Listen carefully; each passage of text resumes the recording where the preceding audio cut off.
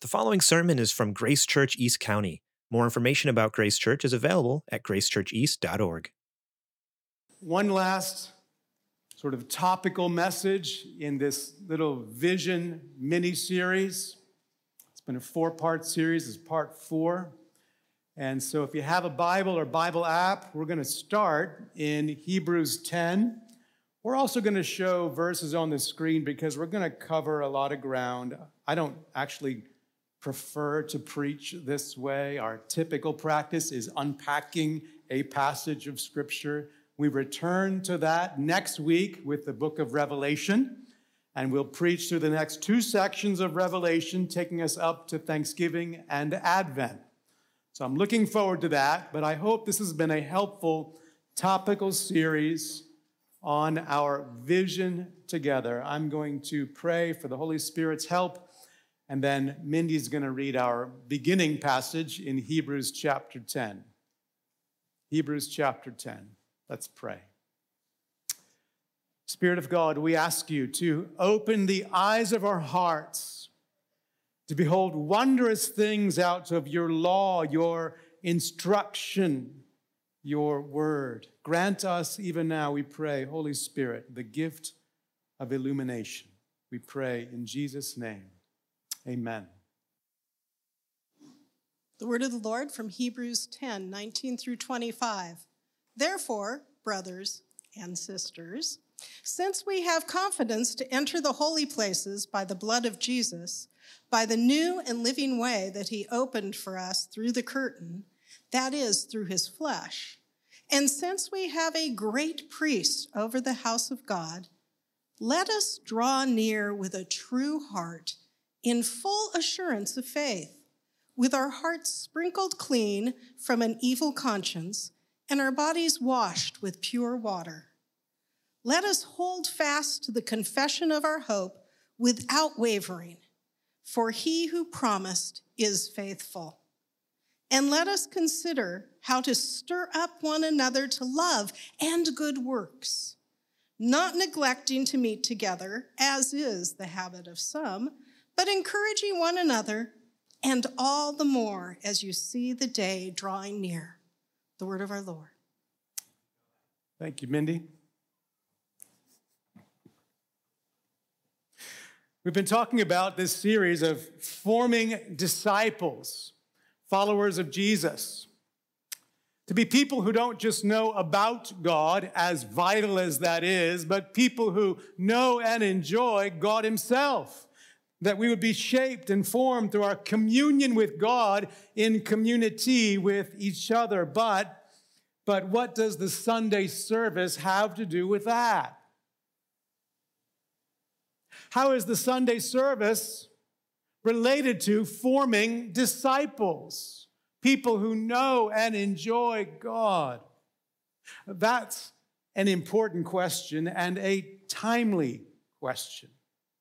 It's been said that today we are experiencing the great de-churching, A book that goes by that title notes, quote, about 15% of American adults living today, about 40 million people in the U.S., have stopped going to church. And most of this de-churching has happened in the last 25 years. Over the last 25 years, almost 40 million people, the authors claim, have stopped going to church, stopped going to worship services like this one. And yet, to these persecuted Christians in Hebrews 10, for whom it would not just be easier, but safer to stay at home on Sundays, God says in verse 24, which Mindy read to us, let us consider how to stir up one another to love and good works, not neglecting to meet together, as is the habit of some. There was a de-churching then due to persecution, but why now? Why now, when God is so clear here in Hebrews 10, don't neglect to meet together like this. Certainly, the COVID pandemic accelerated this process for us of late.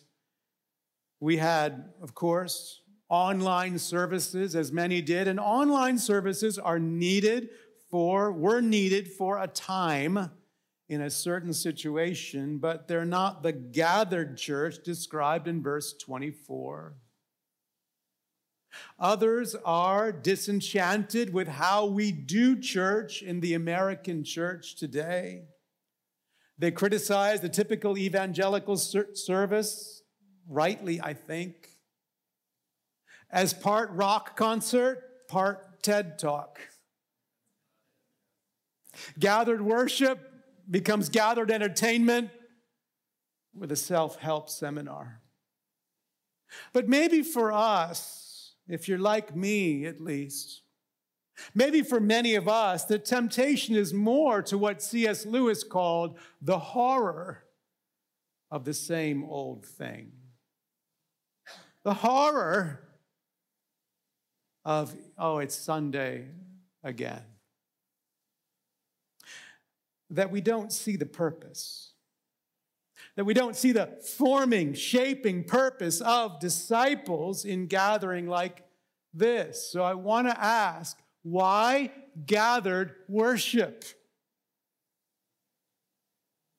Why, for the formation and growth of followers of Jesus, is this time so important? And I want to look to the book of Hebrews especially for some answers in 3 ways, 3 reasons why. Here's the first. First, we receive from the God we worship. First reason why. We receive. We receive from the God we worship. Let me acknowledge from the outset, the accent in the New Testament is on what D.A. Carson calls constant worship, that all of life is worship for the Christian, but gathered worship does appear pretty prominently in a number of places, like the book of Acts and the book of Hebrews and some other places in the New Testament. So gathered worship is a biblical expectation for the Christian, but is that why you're here mainly? Is it mainly out of a sense of duty? An obligation to fulfill? This is what I'm supposed to do. Do you come out of a sense of kind of giving to God, paying back a debt you sort of owe? We are to give God glory. But is that how we do so? A debt, a duty, an obligation. I would submit to you our motive for gathered worship is not first giving to God, but receiving from God. Our passage, I think, alludes to this. It invites us to draw near to God through Jesus to receive. Did you notice that? Be stirred up to love and good works through his people, by God, though, using his people. But it's even more direct than that in Hebrews. You can flip over to Hebrews 4 or look on the screen.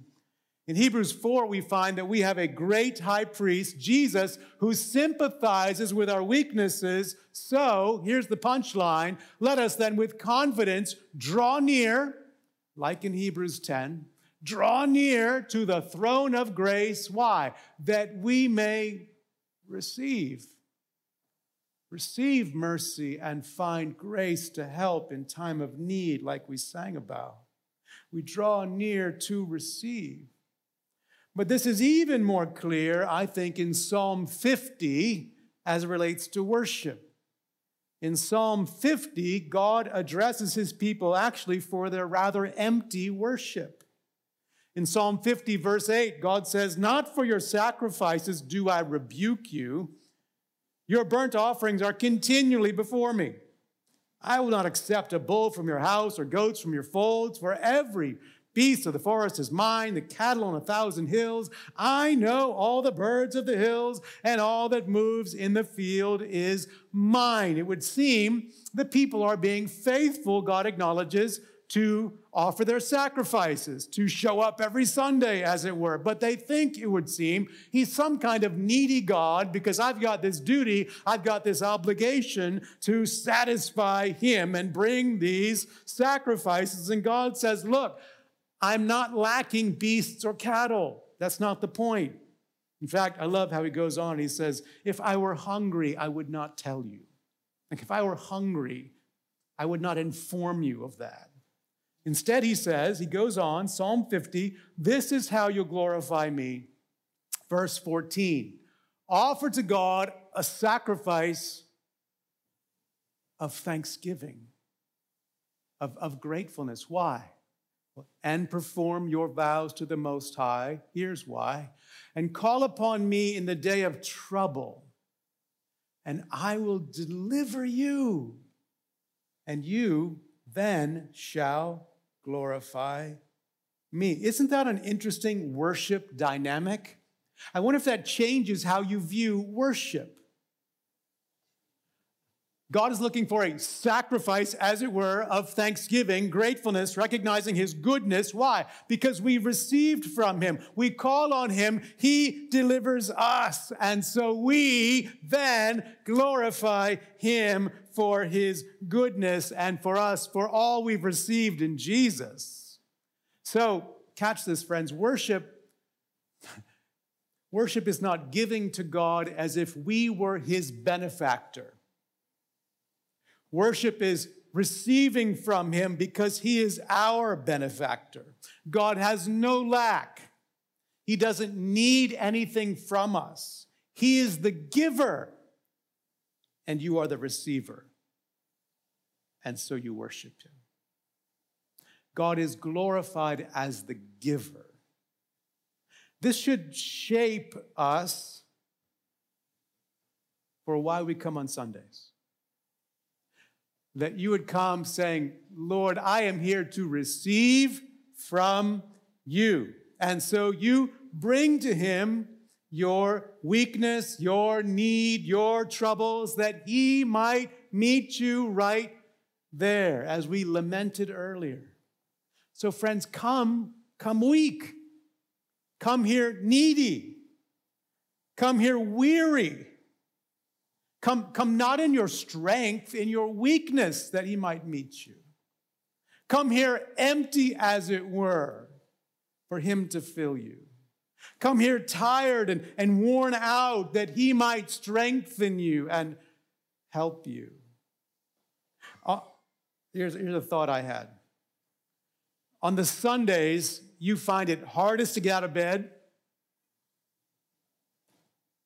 but you come anyway, saying, Lord, I need you. I come to receive from you through your song, these songs, your word, your supper. Friends, that's worship. God is glorified. He says, I love that. You're here. Yes, let me meet you. Can he meet you on your own? Of course. Does he meet you in a different way when we're gathered together? I do think so. Hebrews chapter 10. That's a massively important why. As we are formed as followers of Jesus, we receive from the God we worship. Here's a second why. We encounter the God we worship. We encounter him. We encounter the God we worship. This is alluded to in a way in chapter 10 of Hebrews, where we read, therefore, brothers and sisters, brethren would be a better English word. Therefore, brothers and sisters, since we have confidence to enter the holy places by the blood of Jesus, by the new and living way that he opened for us through the curtain that is through his flesh.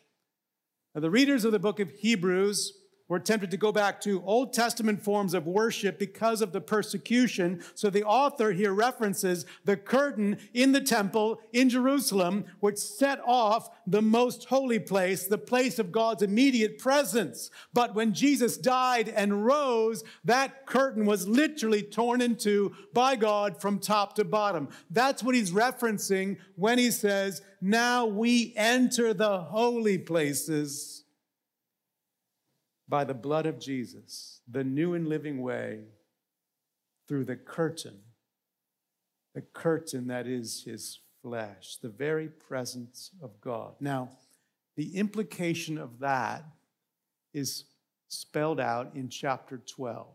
So if you still have your Bible open, you can turn to chapter 12 or look on the screen. The implication of that is now spelled out in chapter 12, particularly as it relates to worship. Verse 18, for you have not come to what may be touched, he says, a blazing fire and darkness and gloom and a tempest and the sound of a trumpet and a voice whose words may the hearers beg that no further messages be spoken to them, for they could not endure the order that was given. Even if a beast touches the mountain, it shall be stoned. Indeed, so terrifying was the sight that Moses said, I tremble with fear. He's talking about the scene in Exodus, which we will look at next calendar year, when Israel comes to Mount Sinai, there is the giving of the law, and they encounter God. And it's a terrifying encounter for them. But he says now, in Jesus, we have a different kind of encounter with God. Verse 22. But you, Christians, you have come to Mount Zion, which is Jerusalem, but a different Jerusalem here. To the city of the living God, the heavenly Jerusalem. Oh my. And to innumerable angels in festal, celebratory gathering. And to the assembly, or the word is also translated church.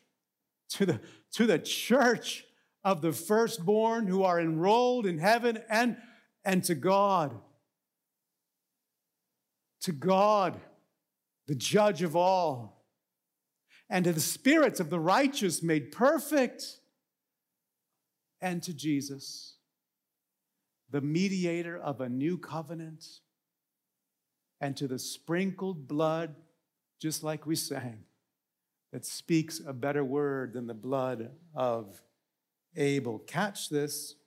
Catch what God has done for you in Christ. You've been joined to the heavenly throng worshiping God.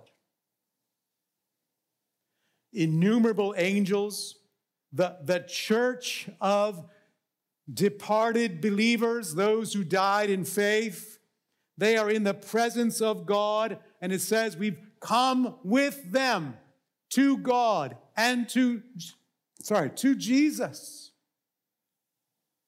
the mediator of a new covenant. And so he'll go on to say a little bit later, and so worship God acceptably in reverence and awe, for God is a consuming fire. My point is, for you, Christian, that is already a reality for you. It is already a reality for you. You've been joined to that heavenly throng of worshipers, but it would seem the reality is experienced in some form or fashion in an unseen but real way as we gather like this, as the church on earth gathers in local churches. That in some sense, we as a church participate in that worship with that church. Edmund Clowney, scholar Edmund Clowney comments, he says, in corporate worship, we rise by faith to enter the heavenly assembly of the saints and angels. Did you know that's happening in La Mesa Community Center? Were you aware of that? By faith, we rise to enter the heavenly assembly and encounter God in Christ. Chad Bird, agrees and comments on Hebrews 12 helpfully. Chad Bird writes, "Today we will go to church to gather with our fellow believers around the gifts of Christ. And who will be there? Christ, of course. And with him, all the hosts of heaven, the angels, the archangels, and all those who have preceded us into glory." Notice this. There are always more present in church than our eyes perceive. Don't you love that? There are always more present in church as we worship than our eyes perceive. Then he goes on to conclude, in worship, earth joins heaven. Pause. In worship, gathered worship, earth joins heaven around the throne of God and of the Lamb. See Revelation 5, which we'll preach in 2 weeks. I think that's an encounter with God. I think that's formational for disciples. I mean, it makes sense, doesn't it? Our Lord is present with his people by the Spirit. We are an expression of the temple of God. 1 Corinthians 3, the dwelling place of God by his Spirit. Makes sense as we gather, we encounter his presence in some way. I think that happens as we worship through song. It happens as we worship through God's word being preached. Not because of who is doing the preaching, but because of what we preach. God's word is his breath, right? His breathed out word, 2 Timothy 3. All scripture is breathed out by God. This is how God comes to us, as it were, by his breath, his Spirit. So the writer to the Hebrews calls it the living and active word in chapter 4. Living and active. Friends, as the living and active word is proclaimed, you encounter God. It might be in the gift of illumination, the Holy Spirit quickening something to your heart and mind. It might be in the gift of conviction, which we need. Might be some increased faith or affection for God or increased hope in your situation. For good reason, J.I. Packer has written, the proper aim of preaching is to mediate meetings with God. That's why we preach as we do, typically expositionally.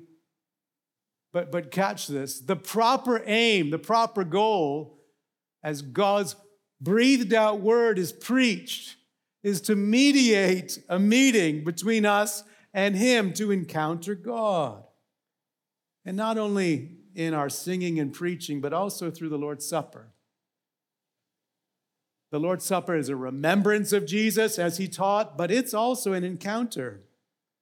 1 Corinthians 10, the Apostle Paul writes about the Lord's Supper, the cup of blessing that we bless. Is it not a participation? And there's a Greek word there you may know, koinonia, often translated fellowship. Is it not a participation, a fellowship in the blood of Christ? The bread that we break, is it not a participation or fellowship in the body of Christ? Now, the elements of the bread and the cup never change. The bread remains bread. The juice stays juice. The wine stays wine. But through them, Paul is saying, God is saying, in some real but mysterious way, there is a sense of fellowship with the risen Christ by the presence of the Holy Spirit. That's an encounter with God. Sam Storms comments, to partake of the elements of the Lord's table is to come under his influence and power. It is to commune. Remember how we said we're forming disciples in communion with God? It is to commune and share with his abiding presence. Friends, the bottom line is come expectantly on Sunday. Come needy to receive, and come expectantly to enjoy God himself. Come realizing that in some sense we join with the church in heaven. Come realizing we encounter God in his God-breathed word preached. Come realizing we have fellowship with the risen Christ by his Spirit. And so you are formed as a disciple. And one last thing. There's much we could say here, but one last reason. Third, we are shaped by the God we worship. We receive from him, we encounter him, and we are shaped, formed by the God we worship. This is building on what we've already said, isn't it? It's a little bit repetitive, but I didn't know how else to break this out. We've already seen this in ways, receiving from God, encountering God, but this is still worth spelling out more explicitly. The church for a long time has had a saying in Latin that goes like this: lex orandi, lex credenda. It's just saying the law of what is prayed, worship, is the law of what is believed. What you pray, how you worship, forms what you believe. To say it more simply, we become like what we worship. We become like what we worship. And that's a biblical principle.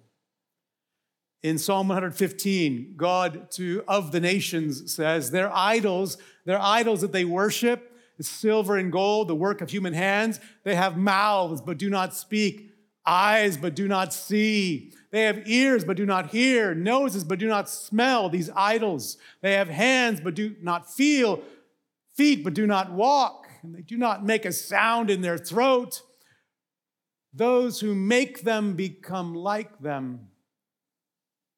So do all who trust in them. That's lex orandi, lex credenda. The law of what is prayed is the law of what we believe. We become like what we worship. If we worship idols, we become spiritually deaf and mute. But God says the same to his own people. Jeremiah 2, he says, thus says the Lord, what wrong did your fathers find in me? That they went far from me and went after worthlessness, and notice, became worthless. Same in 2 Kings, we find God saying, they went after false gods and became false. You become like what you worship. Greg Beale has written a whole book about this, but here's, I think, all you need to know. What people revere, they resemble. That can work two ways, either for ruin or restoration. I mean, you talk about formation. You talk about forming disciples, he captures it. What people revere, they resemble, become like, either for ruin or, on the flip side, if we worship the living God, for restoration. Think about our singing worship alone. Think about how music makes content stick. Think about ad jingles and how they do this. My favorite of all time is, of course, the one for Tab Cola. It was. This is probably the 1970s, but I remember it. Tab Cola, what a beautiful drink. Tab Cola for beautiful people. Tab, you're beautiful to me. That's going on 50 years ago, and I remember that, even though I want to forget it, and you do too. Think about a pop song from your teen years. I mean, you still remember the lyrics, even if you don't want to. Music makes things stick, which is why Mark Knoll has said, we are what we sing as Christians. We are what we sing. He's playing off the saying, you are what you eat, isn't he? You know, I love tortilla chips. I could eat a whole monster bag of tortilla chips in one sitting. I love tortilla chips. I love the taste, the salt, the crunch. Love tortilla chips. Not the healthiest diet in the world. If I am living off of tortilla chips, I will essentially become what I eat, like a tortilla chip. Not going to be good for my health. You need some meats and vegetables. In a similar way, Noel is saying, we are what we sing. If we sing mainly tortilla chip songs that don't have spiritual nutrients, we're going to get malnourished. We need meat and veggie songs, like we sang earlier, before the throne of God above. I have a strong and perfect plea, a great high priest whose name is love, whoever lives and pleads for me. You probably know those words by heart. You've sung them many times, and they're straight from concepts in the book of Hebrews. Those songs have shaped you in a good way. We're formed as disciples here. We're shaped by God in our affections as we sing. In our affections. Jonathan Edwards, in his sort of classic treatise, Religious Affections, says, the duty of singing praises to God seems to be appointed for us to receive, wholly to excite and express religious affections. Don't you find that? Through song, you respond in your heart to God, and fresh affections for God are stirred, so you are shaped as you're here. Your affections are formed as you're here. And we could talk about how we're formed for our affection for each other, how our unity is affected as well. But let's land this plane because we've covered a lot. Friends, do you see why? In the midst of the great de-churching, quote unquote, do you see why the Sunday service is so vital for your formation, for your growth as a follower of Jesus? This is not about fulfilling an obligation merely. It's not about a duty mainly. These are realities that can protect you and me from the horror of the same old thing.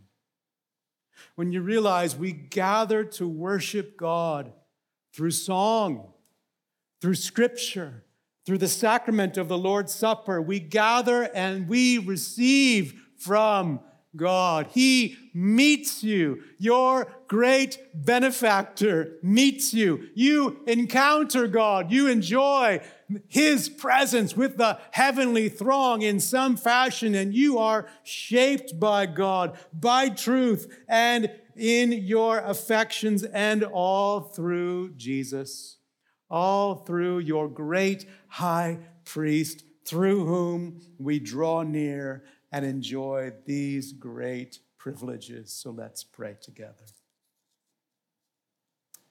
And the music team can come back, and those who are serving us the Lord's Supper can prepare.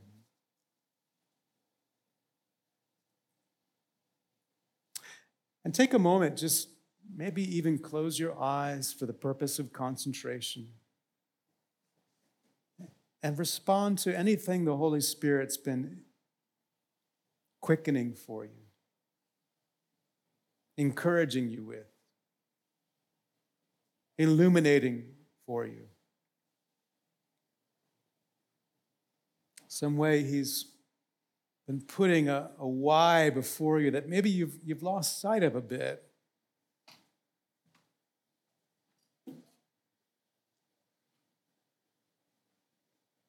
A way you receive from God here. A way in which you encounter God. the way in which you are shaped by God. Just respond to him in that.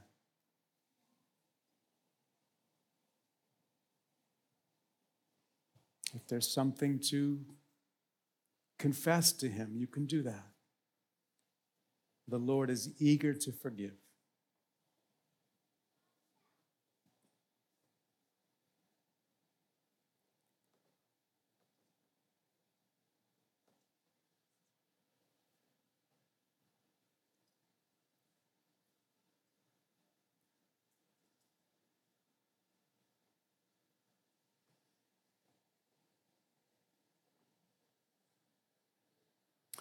Father, Son, and Holy Spirit, thank you for the privilege we have of gathering like this. We are not, as the first recipients of Hebrews, under the pressure of persecution for Jesus' sake. We gather freely, and yet keep us from what I know I can experience, the horror of the same old thing. Keep this privilege alive to our hearts and minds through the why as we gather. Let us receive from you all the more. Let us be more sensible of your nearness as we encounter you all the more. Let us be shaped by you corporately, formed by you in our discipleship. All the more we pray. And we thank you in Jesus' name. Amen. Thank you for listening to this sermon from Grace Church East County. Please find us online at gracechurcheast.org if you would like to find out more about us.